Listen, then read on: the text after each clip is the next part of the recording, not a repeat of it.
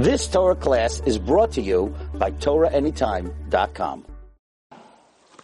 Good evening, everybody. Parashat Lecha. So, everybody, I've been speaking the past few years, and I would like to continue on the subject. So it's a very interesting question in Parashat Lecha. Number one, what was the big test? Because what did Hashem tell Avram? Let's look at the inside for a moment. Vayama Hashem al Avram. Leave your land, your birthplace, and your father's house. To the land that I will show you. So Hashem didn't tell him where he's going. But Hashem made him a lot of promises. I'm going to make you into a great nation. I'm going to bless you. I'm going to make your name great. And there'll be a bracha. Whoever blesses you will be blessed. Whoever curses you will be cursed. So, the question is, what kind of test is this? If Hashem came to anyone in this room and he told you should go to Eretz Yisrael, or he wouldn't even tell you where to go, he'd say, wherever you're going, Mitzvah Hashem, you're going to become great, you're going to have children, you're going to become a nation, you're going to be rich. Now you have to remember, Abraham didn't have children at this time. He was being picked on by all the people where he lived in Haran. They were making fun of him. And here Hashem shows up and tells him, listen, get out of here. I promise you, wherever you go, you're going to have children, you're going to become rich, you're going to become famous. So what's the big test? We know this is one of his biggest tests of his 10 tests. What's this big test? It's not a big test. Hashem's promising him the whole world. So the very important point that I want to discuss tonight, which through the 36 years of me being a Rebbe, I have no question that this is the absolute truth. So the question is, big deal. So he left where he wasn't so happy where he was anyway. The whole and Hashem's telling him that, I got your back. Where I'm sending you is going to be unbelievable. We learn from here that for somebody to leave their environment, their household, their family, their language, even if I tell you that the place that you're going is going to be greater, you still don't want to go. It's still a very, very big test, which we know sometimes you're offered a job, right? A much better job out of town, right? Phoenix, Arizona. I know when I first started looking to be a Rebbe as a teacher, so I opened up the Jewish Press, and they pay a lot more money outside New York. If you go to Phoenix, you go to California, you go somewhere else, because it's hard for them to get a teacher, they only have to pay like 10 times, not 10 times, but at least 5 times the amount that you get paid here. But I didn't want to go, because, what am I going to do in Phoenix, Arizona? Now, Phoenix, Arizona is a very nice place. But my family's here, I'm a Brooklynite, this is what I know. I know my restaurants, I know my pizza shops, I know my shuls, I know my people, I'm comfortable. So even though in Arizona they're offering me Rebbe, Rabbi, Principal, and a lot more money, I'm not going, right? And I'm sure there are people in this room that have been offered better jobs outside of where they are, right? And they're not going because there's a rule.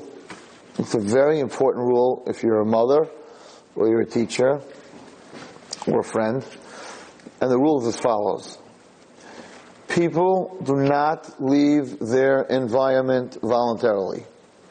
You're not going to find an Alaskan going to Florida, moving to Florida, even though, what are you sitting up there in 20 degrees below zero? Go to Florida where it's 80 degrees. And the answer is, he was born in Alaska, he's used to the cold, that's what he wants. You're not going to get a Floridian, right, in the summer when it's 140 degrees in the shade and it's humid and it's ugly. He's not going to Alaska. Floridians have no problem. I was there in Florida, in Miami, in the summer. It's beating down, it's humid, it rains like in the middle of the day for a couple of hours like crazy. It's very uncomfortable. And Floridians have no problem with it. They're used to it. They have no problem with it. No one's moving out of Florida. We go to the Catskills. They don't go to the mountains in the summer, even though it's very, very hot, because that's what they're used to. So, people get very used to their environment. Therefore, if you have a child that, and this is a mistake that I see very often. You have this child, she's a 6th grader, she's doing great. First grade, second grade, third grade, fourth grade, fifth grade, sixth grade, nice student, friendly, doing very well, doing well at home. All of a sudden, she becomes a monster, right? This kid is not doing well in school. She's rebelling. She's not talking to her friends anymore. There's a drastic change. You need to know, and I just had a whole thing with Mechanchim on this. You need to know that it doesn't just happen. It's not all of a sudden that a kid changes. People don't all of a sudden change for no reason. So it's very easy on a graph, it's very easy if you're a teacher and you know this, or you're a parent and you know this, and all of a sudden your kid's coming home and she was in ninth grade perfect, she had certain mannerisms and a certain personality, and all of a sudden, this personality all of a sudden changed drastically. It's not like a kid wakes up in the morning and says, I don't want to be from anymore. A Chassidish girl all of a sudden wears short skirts, and she just got up in the morning and she's surrounded by a Chassidish family, and she's used to a Chassidish family, and she's in a Beis Yaakov, and all of a sudden this kid's wearing short skirts. No, it doesn't work that way. And if you research and you look into it, you will find that there's some trauma. Something happened at that point in the graph when all of a sudden it went like that. You circle that little point, and then you try to figure out at that age, at that point, something happened. Because Lecha is an isayon. To leave your environment, even if you're being told that it's going to be great somewhere else, to leave your environment is considered a very big test. And the reason it's a very big test, because we don't leave our environments voluntarily. The only way a person leaves in his environment is if he gets pushed out.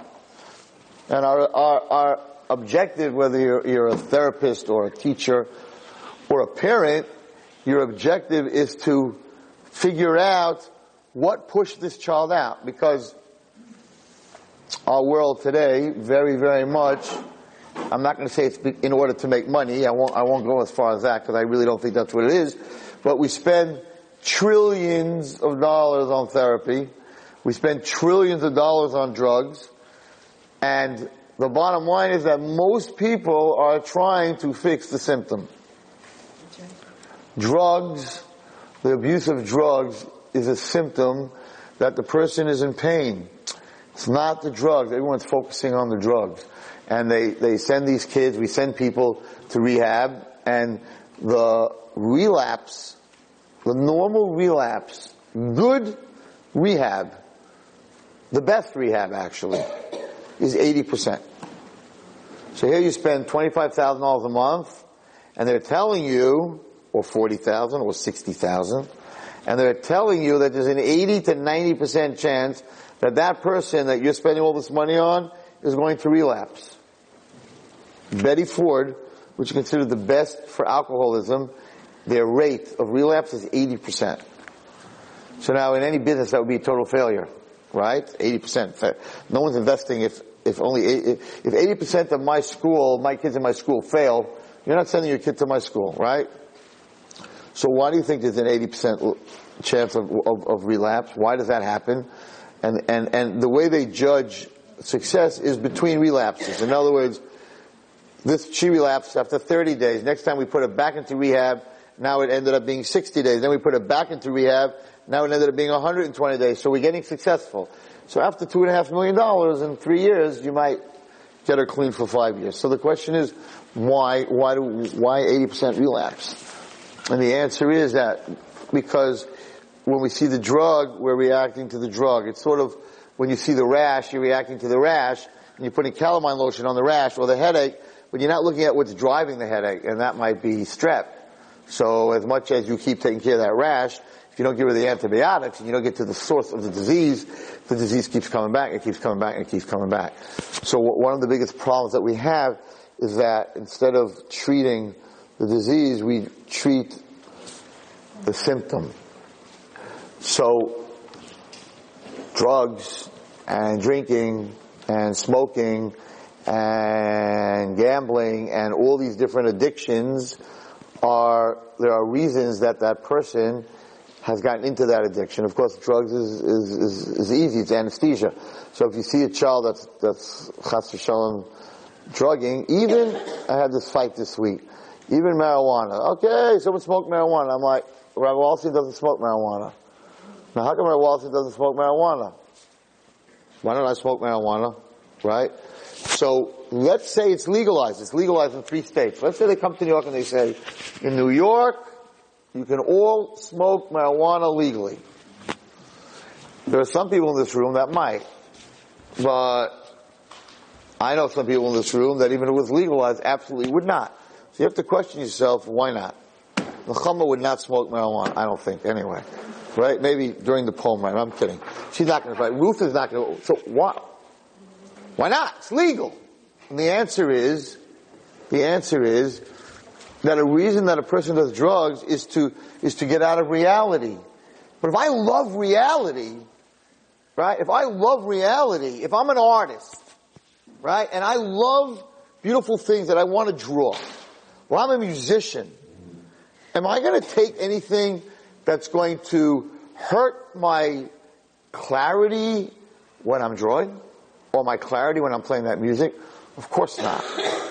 But if I'm a miserable musician, and I'm a miserable artist, then I'm going to take a drug so that I'm going to think that my picture, that everyone else is going to say like, ugh, right? But when I'm high, I'm going to say, wow, look at all the colors. It moves. It's like, all right, I'm high. So if I'm healthy, and I'm in a world that I want to change, and I want to grow, and I want to do things, and I want to accomplish, I'm not going to take anything that's going to slow that down. So the people that are in pain, and the people that feel like they're losers, and the people that feel like they're not getting anywhere, right? And the people that are lost, so they're going to take these different drugs. But the person who's in a good place, and the person who feels that they have what to give, this is going to slow me down. This is going to make the picture very unclear. They're not going to want it. So what's going on is that we're rehabbing the drug, we're rehabbing the alcohol, but we're not getting to the bottom of it. It's the same thing in Shalom Bayis. You shouldn't have to ever go for marriage counseling, but you can go for marriage counseling and deal with that they yell at each other. Right? And deal with that they scream at each other. That's not the problem that they scream at each other. The problem is, why? Why? People work on their tempers, right? So they're like, you gotta swallow it. Why are you getting angry? If we could work on why you're getting angry, and we could change that, then we don't have to send you to anger management. I mean, I've said this story before about myself. I'm a Kayan, and I had a very terrible temper as a child. And a guy in yeshiva once said something to me in the middle of the base medrash that he shouldn't have said, and I turned around and I broke his nose. And I got thrown out of school because you just don't turn around base medrash and break a kid's nose. But that's what I did, and he happened to have been a friend of mine. That's crazy. Right? So I got the most penalty minutes in hockey. I had a temper. I just had a temper. So finally one of my rabbeim, swallow it, count sheep, walk outside, take a breath of air. That's not the answer. The answer is, little boy, why are you so angry? What's causing you to be angry? What could you do with that anger? So my Rebbe taught me to take that emotion, right? Because we all have emotions, and anger is an emotion, and you can't really swallow it, so you have to change the emotion. And he taught me how to change the emotion into sort of, I don't know if I use the word pity, but sort of the word pity. So when someone is screaming and yelling at me, I look at them and say, Nebuch, look at this person, they're totally out of control. If your mother is yelling at you, instead of getting angry at her and screaming at her, or God forbid doing something even worse, you have to look at your mother and say, oh my goodness, my mother is not appreciating that she has me as a child. My mother is missing out on enjoying life. She's yelling and screaming and always yelling and screaming. I'm going to go say Tehillim for her. That Hashem should help her. That she should feel better. That she should feel good. You take that anger, you take that emotion, and if someone embarrasses you, I was just in Eretz Yisrael, so I was having a long talk with Rav Shani. And Rav Shani said to me something very interesting. He said that, no, I'm sorry, it wasn't Rav Shani. It wasn't Rav Shani. It was somebody else. And he said to me that he's a collector by the Kosher. He collects for chickens. They call him the Chicken Man. His name is Binyamin Hershla. One day, if he ever comes to America, I'll have him give a shir here. He's a Breslov guy that collects for chickens, and everyone makes fun of him all the time. They make fun of him. He's a heavy set guy. He's collecting for chickens, and they make fun of him. So I said to him, how do you deal with that? How do you deal with that? People make fun of you all the time. They insult him sometimes.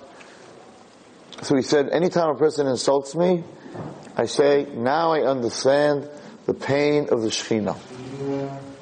He says, all the people in the world that say there is no God, they walk around, they're atheists. So I never understood how Hashem feels. But now, the people are calling me names. Now I know how Hashem feels. He said, every time a person hurts him, he turns around. That's what he told me. He says, this is what I do. Every time a person hurts me in my life, I turn around and say, now I understand, God, how you feel when someone tries to hurt you. He says, so I have no pain whatsoever. Just the opposite. If I do someone a big favor, and instead of saying thank you, they spit at me, I say, now I understand, Hashem, all the people you give life to, and you give everything to, and they turn around every day and they do Averis, and they spit at you, now I understand your pain. He says, as you go through life like that, he says, whatever I go through, I say, God, now I understand what you're going through.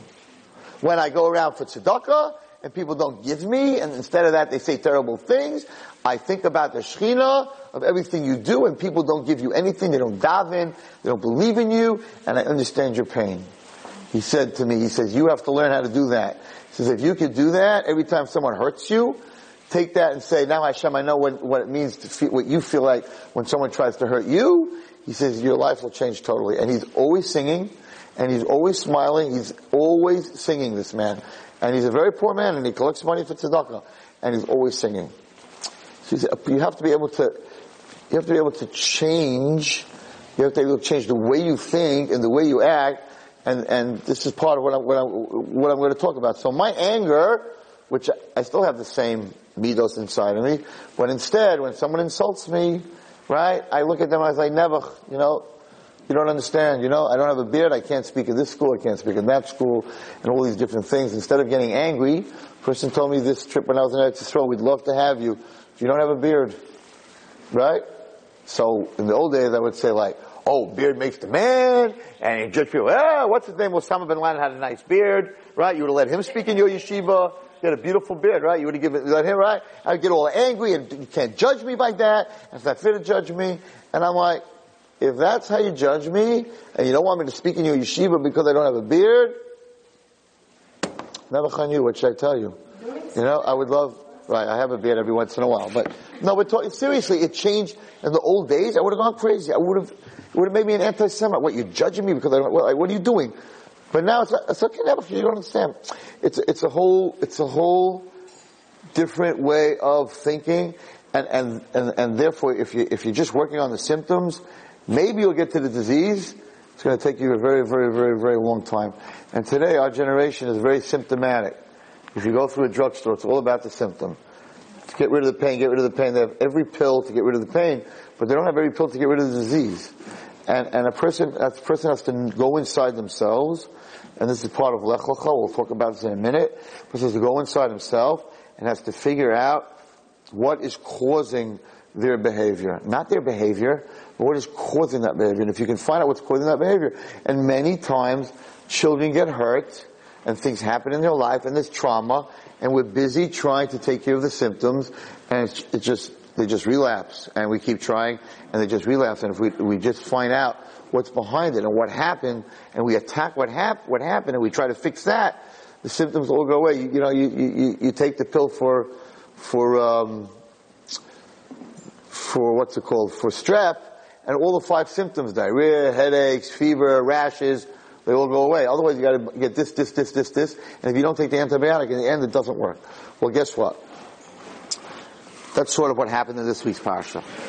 Because if you look in this week's parasha, Hashem tells Avram, right, to leave the place that he is, and who does he take with him? There's one word in this pasuk. Vayelech Avram kashediva elav Hashem, vayelech ito Lot. He left like Hashem told him. He went, and Lot went with him. And what does it happen? What happens right after that? Everyone knows. Lot's shepherds are stealing. Avram's shepherds are fighting with them. Which, by the way, just a very interesting chazal, that it says Lot's shepherds were stealing, and Avram's shepherds were fighting with him. It doesn't say Avram and Lot. And he says that if you want to know what a person's like, look at his students. Look at the people that work for him. Look at his students. If Lot's shepherds are stealing, he's stealing. If Avram's shepherds are giving Musar not to steal, then Avram is not stealing. So that's why it says in the Mishnah the difference between the Talmidim of Bilam, right? It doesn't say the difference of Bilam himself. If you look at the Talmidim of someone, you understand who he is. So there's a very big question here.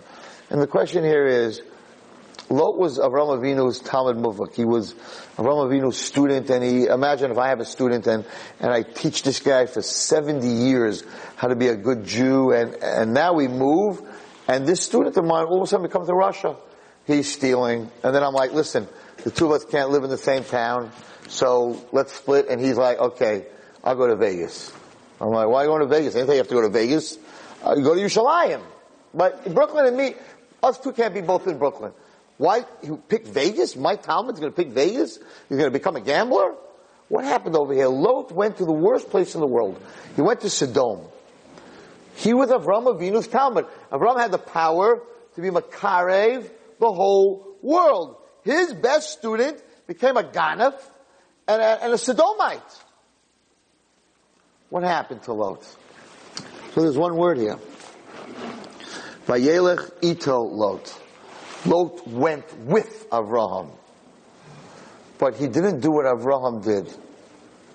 Because Baruch Hu taught us a lesson here, and I spoke about it in seminary this week, and I think it's something that we all have to understand. It's very hard. It's really not fair for me to say this, because it puts an all on everybody, but Lamais is the truth.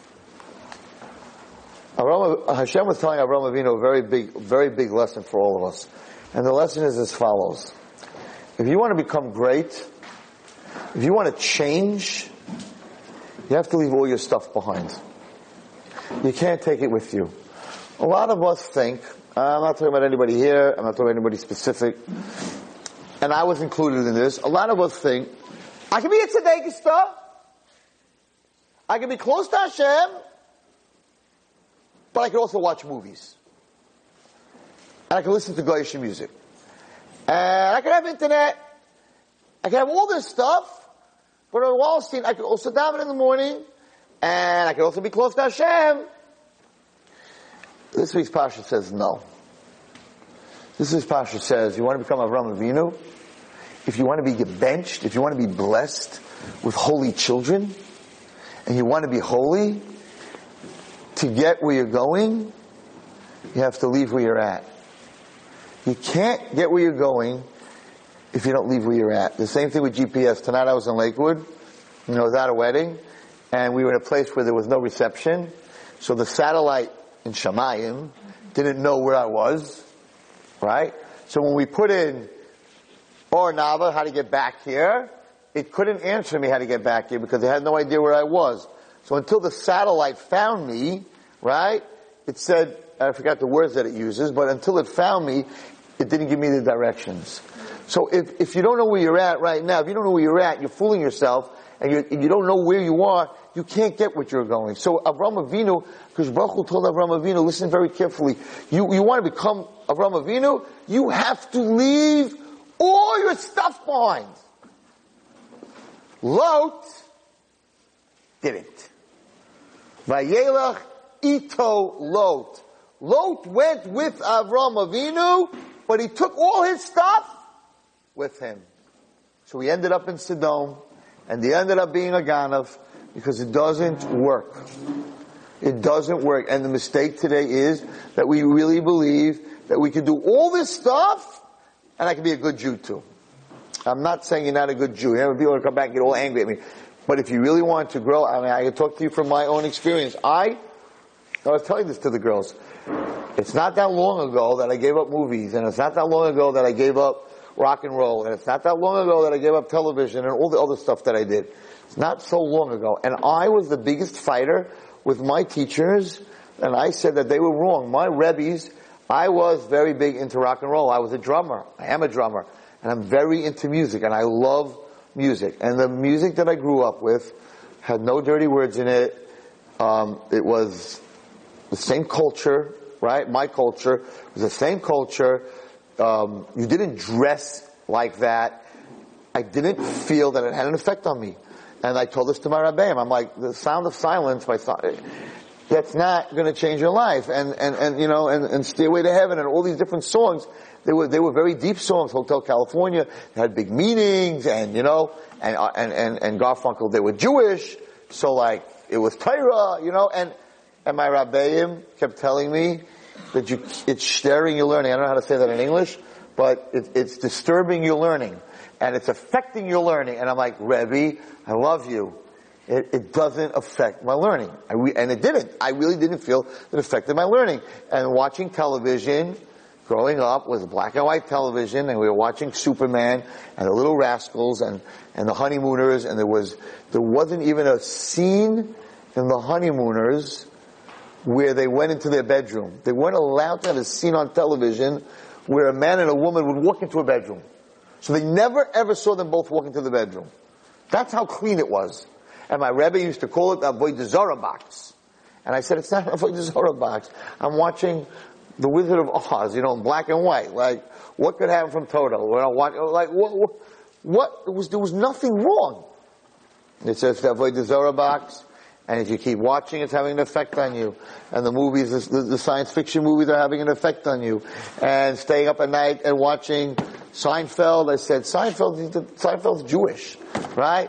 It has an effect on you being a Rebbe. And I'm like, it doesn't have an effect. I come home and I'm tired and I work the whole day and I need to relax. So I watch Seinfeld, big deal, and it has an effect on you. And I said, it doesn't have an effect on me. And when did I find out that it had an effect on me? Only when I stopped. Until I stopped, I did not know that it had an effect on me. When you're in the fish store, you don't smell a fish. When you walk out and your mother says, when you walk into your house, where were you? Ooh, right? But when you're in it, the fish man, he doesn't think he smells from fish. The girl in Bloomingdale's that sells perfume, she doesn't think that she smells from perfume. But I used to go on business. I remember there were certain customers that I had that were women's stores, and I would come home, my wife would say, where were you? Like, your jacket stinks from perfume, right? But I didn't smell it. People who smoke, you're like, you reek from smoke. And they're like, what are you talking about? I don't smell from smoke. Why? Because when you're in it, you don't feel it. The minute you step out, that's when you feel it. Avraham Avinu stepped out. He stepped out of his environment. He stepped out. He changed. Lot, ito. He took it with him. He took the fish store with him. He took the perfume, the smoking with him. So he never changed. His position changed in life. He went from point A to point B, but he took all this stuff with him. And therefore he became a Rasha. And therefore he ended up in Sodom. So I did not realize that my learning, my understanding of the secrets of Torah, my understanding of being able to talk to people, my growth, my real growth in spirituality started when I got rid of all that stuff. But I fought it and I didn't feel it. And it was gradual. Of course, you can't get rid of everything at one time. When I stopped going to movies, that gave me the strength to stop watching television, which gave me the power to stop listening to non-Jewish music, which gave me the power to stop reading certain books that I was reading, and each thing. And people ask me all the time, Wallerstein, how do you have time to do what you do? And the answer is, I don't do anything else. Honestly. So you might look at me and say, Wallerstein, you have a very boring life. What kind of life do you have? You have a flip phone. That already means you have no life, right? I have a flip phone, Nebuch. My growths keep bothering me. They say, Rabbi Wallerstein, you have to get rid of this. This is ancient. So you have a flip phone. You don't have internet. You don't have Facebook. You don't listen to non-Jewish music. You don't watch movies. You don't watch television. You're not reading books. And Wallerstein, you have the most boring life of anyone that I know. I challenge anyone in this room to spend a day with me and tell me that it's boring. My days are not boring, right? So, but you would think that without all that stuff, it would have to be boring. And the answer is that I am busy, Baruch Hashem, with the things that I need to be busy with, and I don't waste my time. You know, at the end of a movie you watch for 2.5 hours. Again, I'm not telling everyone in here to give up all your stuff. I understand that it's not easy, but I have to tell you that if you really want to grow, and you really want to be connected to God, and you really want to be connected to even, not as important, but very important, to yourself, because a movie takes you away from yourself, and the world of fantasy takes you away from reality, and you are reality. So the more you have time for yourself, and you have time to think about who you are and where you're going, the more reality you live in, the more connected you are to yourself, the more you are connected to other people. Someone asked me yesterday, I met with somebody, I'm not saying this as gaiva, I'm saying this as mussar. So I met with this girl, and within 10 minutes, pretty much told her whole life. So she asked me, how do you know so much about me without anybody telling you, do you have Ruach HaKodesh? And I said, no, I don't have Ruach HaKodesh. Are you a makubal? I'm like, no, I'm not a makubal.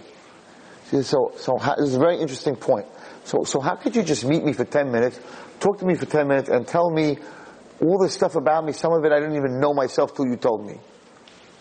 And I told her, the more you know about yourself, the more time you spend with yourself, the more you know about other people.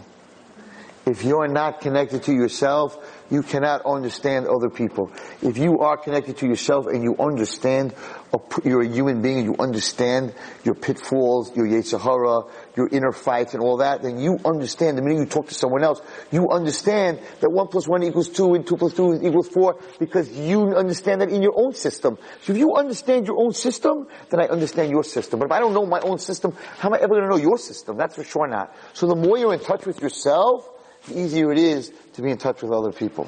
Not Ruach HaKodesh. It's not some secret. It's getting in touch with yourself. And the yetzer hara created a world of phones and technology and all this other stuff to totally disconnect yourself from yourself. So the Lecha, and I just saw this in the Me'ena Shel Torah, what Hashem was saying, Lecha means you need to go away from all this other stuff, but in the end, who is it going to help?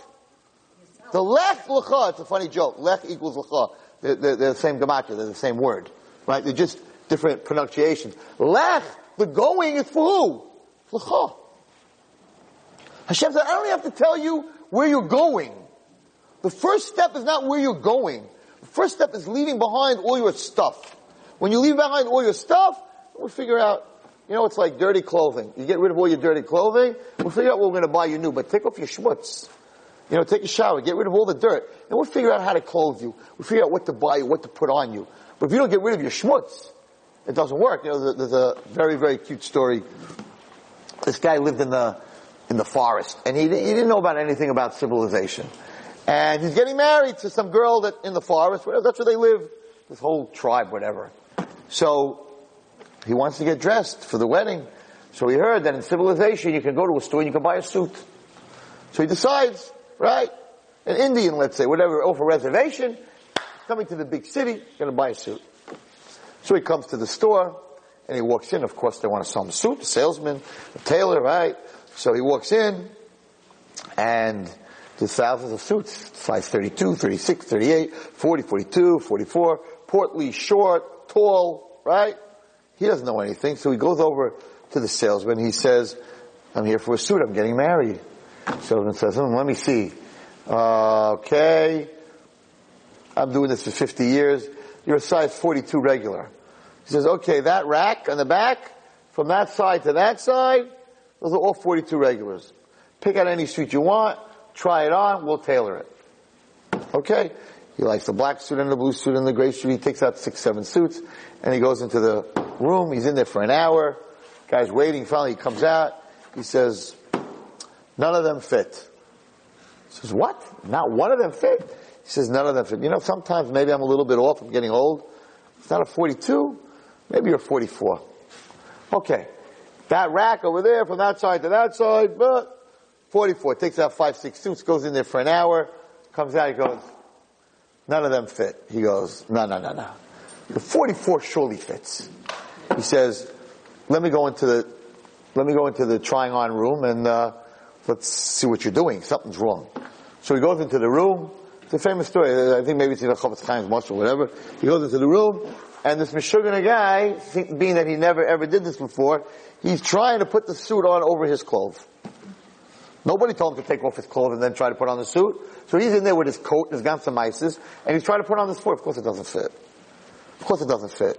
You gotta take off your clothing, and then you put on the dress. You gotta take off your clothing, then you put on the suit. Otherwise it doesn't fit. So this week's Parsha, this is the beginning of Avraham Avinu becoming Avraham Avinu. It's when he made the Bris Ben Absarim. It's when his name became from Avram to Avraham. This is the beginning of everything. The beginning of everything, everyone has to know, girls, you need to know that the beginning of everything is Lech, Lecha, Me'atzecha, Malad, B'Beit. Before you can grow, before you can become who you want to be, you gotta take off all this garbage. You gotta get rid of all the garbage. And as you get rid of it, you will realize your growth. Until then you'll say, this is not important, I can handle this is not important, this doesn't affect me. I'm telling you from me, I'm no better than anyone else.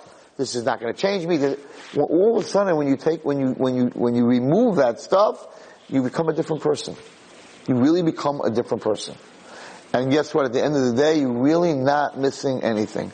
Because all the movies, yes, they're very entertaining, but the truth is, at the end of the day, you have nothing. Imagine spending 2.5 hours with a little kid in a hospital that's sick, or a Down syndrome kid, or an autistic kid, or your grandmother, or an old lady, or just doing something in the world. You spent 2.5 hours, or 5 hours, or 7 or 10 hours a week watching things that never happened, and crying over things that never happened. You have the most powerful thing that a woman has is her tears. Her tears break down the walls in Shemayim. Your tears might have saved Rabbi Vadia Yosef. Your tears have a crazy strength. And instead you're crying about some girl in a movie that died, but she didn't die because next week she's back in another movie. Chias HaMesim. And then a year later she's back in another movie. She never died. And in the book that you're reading, she never died, even though it says she died. And you're crying all these tears. And meanwhile, real tears for real sick people, right, could save their lives. So you don't realize that. It's like the person in the fish store. You don't realize that because we're going through life and we're surrounded by technology and we're surrounded by all this and we're surrounded by romance and we're surrounded by all this other stuff, and we don't realize we're in that whirlwind. We don't realize that we're just going around and around and around. We're not doing anything. So if you want to accomplish, you have to do Lech Lecha. And if you're going to take it with you, if you take your old stuff with you, you really can't change. And that was a very big lesson from this week's Parasha. That is the lesson of this week's Parasha. The lesson of this week's Parasha. And it's hard. You have to do it one thing at a time. I couldn't do all 5 things at a time. Do one thing at a time. All of a sudden you're going to find out that you have time for yourself. And you're going to find out who you are. When you find out who you are, you can help other people find out who they are. And when you find out your pitfalls and your growth, then you can help other people find their pitfalls and their growth. So you can't do that if you yourself are not spending any time with yourself. And that's what HaKadosh Baruch Hu told Avraham Avinu. He said, don't worry where you're going. If you're able to leave where you're at, you're going to end up in a very good place. Okay, so that's the beginning. Very important lesson. In the beginning, I've spoken about it before, but it's I gave a speech. I'm not going to say which yeshiva, but I got a phone call from a very big Rav, and he asked me to come speak to an elementary school Sunday night to the parents for having orientation. And he asked me to speak on the subject of texting. 8th grade boys, it's a real from yeshiva, 8th grade boys, 7th grade boys, texting. I said, you mean you want me to talk about internet? He goes, nope. Facebook? Nope. Instagram? Nope. Twitter? Nope. I said, just texting? In my head, it's not the end of the world, right? He says, just texting. I said, Rabbi, are they texting girls? Chas v'shalom. Chas v'shalom, they're not texting girls. 7th, 8th graders in my yeshiva? I said, so why are you getting so bent out of shape? You need me to talk about texting? So he tells me something unbelievable. He says, you don't know what's going on. He says, they buy these kids for their bar mitzvahs, right? The biggest thing right now is either an iPod Touch or an iPad. That's what they buy for their bar mitzvahs. Now, a lot of parents don't know that the iPod Touch you can text from. It's also internet, but you can also text from. You can't talk, but you can text from. He says, you know the bullying that's going on in my school? So what do you mean? He says, a kid comes. He doesn't like the other kid. He doesn't like the way the other kid is dressed. So he texts to his friend, ha ha ha, look at Yankel, he looks so stupid. Now, in the old days when I was growing up, a bully is one guy, and he would bully the weakest guy in the class, right? So it would be one guy and one guy in the class. Today, if the kid wants to bully, right, or a girl wants to make fun of another girl, so he sends a mass text to 60 guys at one time. Look how stupid this kid looks, right? And his text is not only going to the 40 guys in the class, it's going to 3 other yeshivas. So now they're texting everyone, ha, you heard about Yankel in that yeshiva? He's wearing silly socks, or he's wearing whatever it is, or he got a 20 on his test, where he says, do you understand the koyach today of bullying when you have the ability to text? He says you can destroy a kid. 60 kids can walk into the lunchroom and say, we know about you, we know what you got on your test. He said, that's what you need to talk about. I was like, I'm thinking texting girls, this, that. So the technology today, right, because kids have low self-esteem, most of us have low self-esteem, so how do you get your self-esteem up? By making fun of somebody else, right? So he said, that's what I need you to talk about. So I just want to tell you how I opened. And it happens to be that it's brought down in the forum that this whole Lecha is talking about Yineshama, Me'atzecha, is where a person ends up in the ground. Moladecha, where a person comes from, right? Tipas Shrucha is a Mishnah, or El Artha Shar Ekra means after the land that I'm going to show you. After a person dies, he goes to the next world, right? He has to give din v'cheshbon to HaKadosh Baruch Hu. So I really didn't know what to say at this. I don't talk in boys' yeshivas 8th grade, and I don't talk about texting. It was never all my shiurim. It wasn't. I talk about Facebook. I don't talk about which got old. I don't talk about it anymore. But I don't talk about texting. So I was like, how am I going to open the speech? Like, what am I going to say? I want to tell you how I opened the speech. I said, so all your parents are here today to hear about your children. You came to orientation, right? All about your children. Everything's about your children. I'm like, see all these people that are here? The children that you have, they're not yours. Imagine you tell a parent that, right? I'm like, they're not your children. So they're all looking at each other like, what is he talking about? I'm like, God forbid, chas v'shalom, chas v'shalom, chas v'shalom. It'll never happen, it should never happen, it should never happen. But something that's yours, nobody can take away. But we know, God forbid, God could take your child away. So it means, if God can take your child away, it's not your child. It's His child. And He gave you this child as a pikadon. What's a pikadon? When you give something to someone to watch, to take care of. I said, so Kadosh Baruch Hu was nice enough to give you His child as a pikadon. You think it's yours? Anytime He wants, He can take it back. So it's not yours. We all have to agree, if it can be taken away from you, it's not yours. So I said, I just want to ask you a question. I said this to the parents. I just want to ask you a question. When you make a decision about what your child should have in life, should I buy him a phone? Should I not buy him a phone? Should I buy him a computer? Should he have internet? Shouldn't he have internet? Should I watch movies? I said, what's your mindset? Your mindset is, in our family, right? Is this correct? Should I do this? I said, but if he's not your kid, and he's God's kid, then you have to think about, does Hashem want me to buy him a phone? Because being that I am just watching this for God, this child, is not mine, so then whose is it? It's Hashem's. Then I gotta start thinking with a third head, a third brain, a third eye. Does Hashem want me on his bar mitzvah day, right? You know that girls don't have a Yetzer Hara until you're 12, and boys don't get a Yetzer Hara until we're 13. Yetzer Hara has the first 13 years or the first 12 years, right? So now, the Yetzer Hara shows up. It's bar mitzvah day. The Yetzer Hara shows up. I've been waiting for this neshama for 13 years. I'm here! So what are you buying me? So in my day, they used to buy you a set of Mishnah Berurahs, a set of Mishnayos, a set of Chumash. Now, What are you buying? My biggest enemy, Yetzer Tov's biggest enemy, an iPad. Every kid gets an iPad for his bar mitzvah. You should know that. Whether it's his uncle, his grandfather, his dad, a friend, every kid wants an iPad or an iPod Touch, but an iPad. So I'm saying, listen to what you're doing. On his bar mitzvah day, HaKadosh Baruch Hu, it's his son, and you're giving his son the entrance into the world of the Satan. I said, who are you? You're in charge of God's child. Who are you to give this to him?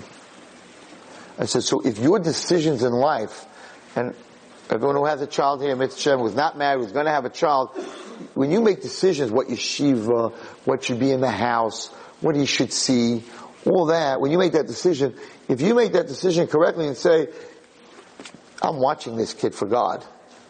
I'm in charge of this child. It's Hashem's child, and I don't want him to take him away from me.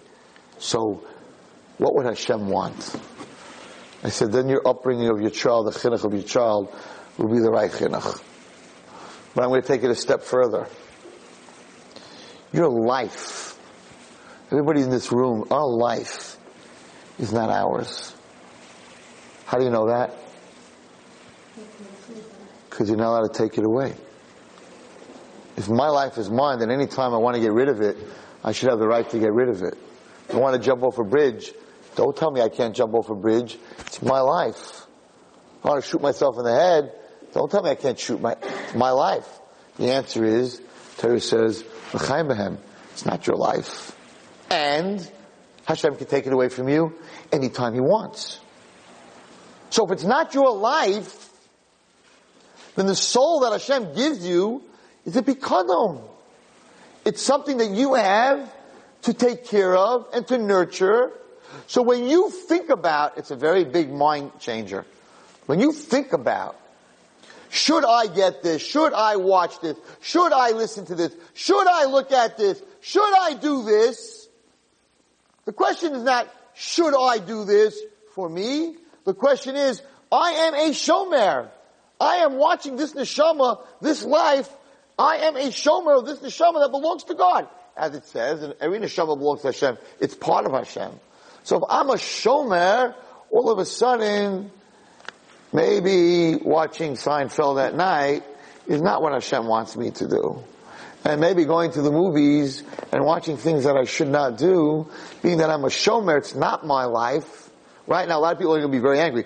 What do you mean it's not my life? It is my life. I didn't ask him for this life. At the end of the day, it's not your life. You know, the Chafetz Chaim once made a speech in a shul, and he told them that money doesn't belong to us because Hashem can take your money anytime you want. He said, no matter how rich you are, if God wants, he can take all your money in one shot. So this man got up, and he was very respectful. He was the president of the shul. He had 40 banks in like 36 countries. And he walked over to the Chafetz Chaim. He said to the Chafetz Chaim, he says, Rabbi, I'm really sorry, but I could lose all my money, but I can't lose all my money like you said in one moment. God cannot close 36 banks or 40 banks in 36 countries. One bank after another, after another, after another. But what the rabbi said is not true. There's no way that in 1 second Hashem could close all my banks. There's no way he could take away all my money in 1 second. It could happen over years or over months or over weeks, but not in 1 second. So Chafetz Chaim looked at him and he said, really? He said, who says that Hashem has to take the banks away from you? He could take you away from the banks. And that just takes a second. If you die, you don't have any of that money anymore. So, it's not in our hands. And one of the questions that Hashem asks us when we come to Shemayim is, I gave you this beautiful neshama, part of me. I gave you this beautiful diamond. It's like a husband who gives his wife this beautiful ring, and she keeps putting it in the mud, and she keeps chipping it, and she keeps breaking it, and she keeps, right? In the end, he's like, this is what I gave you. This is how you're taking care of it. So a person has to answer after 120 years this question. And HaKadosh Baruch Hu was saying, Lech lecha ma'askem l'azma beis avicha. You left me. You came to this world. Now you're a pikadon, and you have to give an answer at the end of after 120. That's what he said. And you're going to end up ala aretz asher eka. You're going to end up in the other land. You're going to end up in Olam Haba one day, and you're going to have to answer why when you made your decisions, you're thinking about what you want, and you're not thinking about what I want. You're just a shaymer. You're just taking care of this neshama, and your whole life will change. How you bring up your children and how you bring yourself up will change if you bring God, if you bring HaKadosh Baruch Hu into that mix, and you understand at the end of the day, you don't belong to yourself. Because you're not allowed to the Torah says you're not allowed to hurt yourself. You're not allowed to cut yourself. You're not allowed to hurt yourself. It's an aveira to hurt yourself. A person is not allowed, what do you mean? If I want to hurt myself, it's me. And the answer is no. The Torah is telling you, it's not you. It's not you. You are part of what Hashem sent to this world, and you need to take care of that person in the best way that you can. And therefore you can't commit suicide, you can't cut yourself, you can't put tattoos on yourself, because it's not your skin. What do you mean? I want to write a tattoo. It's my skin. At least my skin. Tell me it's not my soul. It's my skin. I want to write a tattoo. So he says, no, it's not your skin. No, you can't put a tattoo in your skin. It's not your skin. It's my skin, says HaKadosh Baruch Hu. I gave you that skin. And therefore, you have to take care of that skin in a certain way. And you have to be healthy. You have to take care of that body in a certain way. And that's what this week's Parashat is telling us. And it's so important, because the difference between becoming a Lot and ending up in Sodom, or becoming an Avraham Avinu, is the word ito. Is if you don't leave it all behind, if you don't leave it behind, if you don't leave where you are, you cannot get where you're going. Just want to end. So we're in the middle. Baruch Hashem, I saw a few chapters today of my book, my sefer, on Hakaras HaTov, which Mitzvah Hashem I'm doing with Rav Shimon Finkelman, and is being put out by ArtScroll. It's very exciting to put out a book. It's being a little bit delayed. It's supposed to come out on Pesach. Instead, it's coming out in Elul. Perfect time in Elul Mitzvah Hashem for next year. So I try to read you one story, just tell you one little snippet from the book that I saw today. So Hakaras HaTov, we talk about Hakaras HaTov, everything's based on appreciation, and anyone here knows a marriage without appreciation doesn't work, and a parent-child relationship doesn't work, and with Hashem it doesn't work. A person, if you don't appreciate something, then there's no relationship. It's an unbelievable story. So there was Rav Zaks. I knew him. He was the son-in-law of the Chafetz Chaim. He lived on the west side of Manhattan. We used to daven when I went to my grandparents. So we used to daven in the shul. Now you have to remember, to be the son of the Chafetz Chaim is huge. I think to be the son-in-law of the Chafetz Chaim is bigger, because it means he chose you. His children you don't have a choice, but the son-in-law, there's a famous Gemara about like someone like me who only has daughters. So he had no sons. So they asked him, aren't you upset that you have no boys? He said, no, it's better to have daughters than to have sons. So they asked him why. He said, because sons, you have no choice. Son-in-laws, you pick. So you have a choice. Not today, but in the old days you used to be able to pick your son-in-law. So listen to this, unbelievable. So Rav Zaks, who was the son-in-law of the Chafetz Chaim, had a child who he asked Rapam, alav shalom, or Shiva Tov Nas, he asked Rapam if he could learn with him, to like tutor him. So Rapam said, of course. That's his son, so that's the Chafetz Chaim's grandson, right? So Rapam used to learn with him every morning. So Rav Zaks would come over to Rapam at the end of the week and say, Rapam, I want to pay you. You're tutoring, I want to pay you. Rapam said, no, I don't want any money. But they have Hakaras HaTov, they're tzaddikim. So Rav Zaks kept pushing him. He said, I'm not going to let him learn with you anymore unless you take money. So Rapam, it's in his book, I believe, turned to Rav Zaks, he said, you think that you need to pay me and have Hakaras HaTov that I'm learning with your son? He says, every single day, your father-in-law teaches me every single day for hours, and I never got a chance to pay him. I owe him a lot more than you owe me. What are you talking about? The Chafetz Chaim was not alive anymore. So Rapam said, I learned Mishnah Brura. And Mishnah Brura was written by the Chafetz Chaim. So the Chafetz Chaim's teaching me every day. I learn an hour Mishnah Brura, and he's teaching me every day an hour, and you think I owe you money? Chafetz Chaim's teaching me, and I'm not paying him? He's doing it for free? Are you kidding me? And Rav Zak said, okay, we have a deal. You hear? Hakaras HaTov of learning a sefer, Hakaras HaTov to that sefer. So they said over from, I don't know who the big tzaddik was, a very big tzaddik, that every day he used to light 2 candles, but after davening he used to light 2 candles for the svarim that he learned that day. He said that he was learning Rabbi Akiva Eger, right, on Gemara, and they heard him, they used to light, he said, today he's learning Rabbi Akiva Eger, so he's lighting 2 candles, Le'ilei Nishmash, Rabbi Akiva Eger, because if Rabbi Akiva Eger didn't write this book, didn't write this sefer, so I have to appreciate it. So whatever he learned, he went and he gave tzedakah and he lit candles as appreciation for the person writing the sefer. And he says that he used to always give tzedakah for Rashi. I'm learning Rashi my whole life. A lot of you have learned Rashi. Do you ever think that you need to give tzedakah, Le'ili Nishmas Rashi, or to thank Rashi? Right? That's how deep a tzaddik understands the appreciation that the basis of life, the basis of Torah is understanding and appreciating what people do for us. So we have to appreciate what HaKadosh Baruch Hu, that He gives us life, and we need to use this life to help others, to find ourselves, and to stop living in this world that is not life, that is fake. The world where when you turn on the light, you can't see the movie anymore. And that was the godless of Avraham Avinu.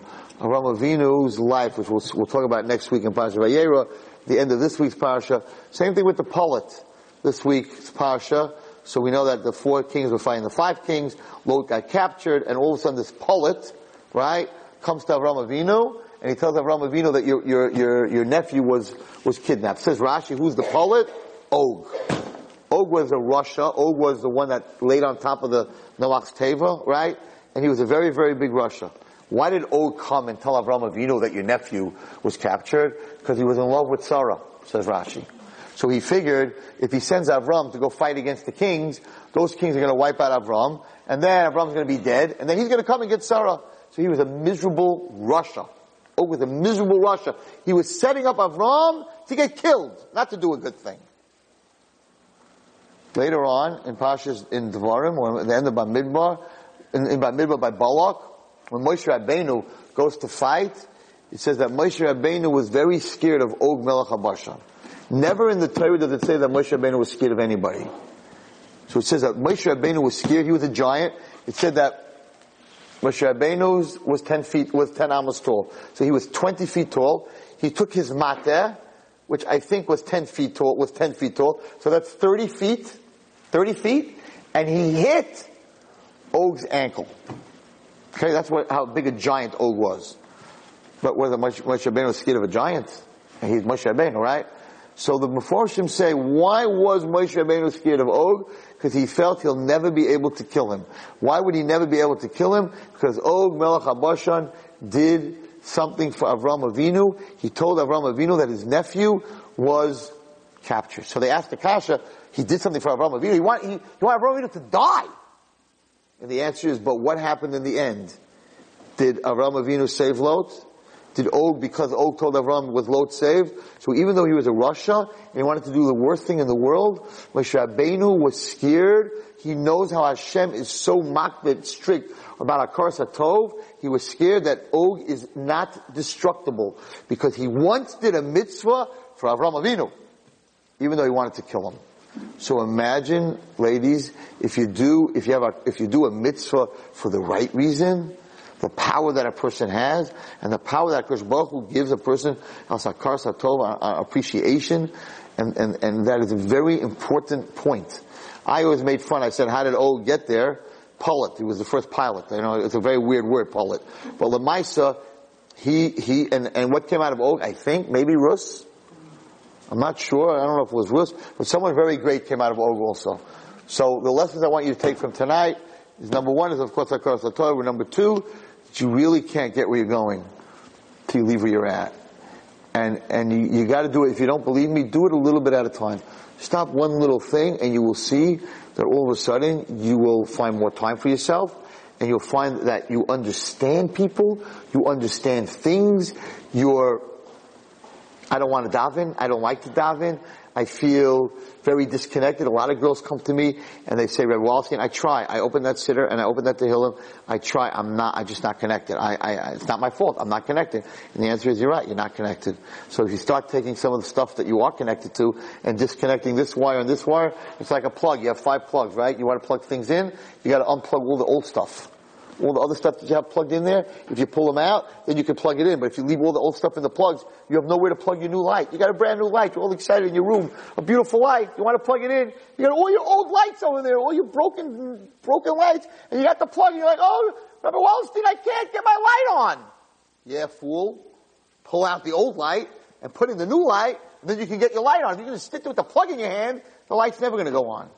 So if you're disconnected from Hashem, so maybe if you disconnect some of the stuff you're connected to, then there'll be a plug to reconnect with Hashem. We should all together be able to find that plug to reconnect with Hashem. You've just experienced another Torah class brought to you by TorahAnytime.com.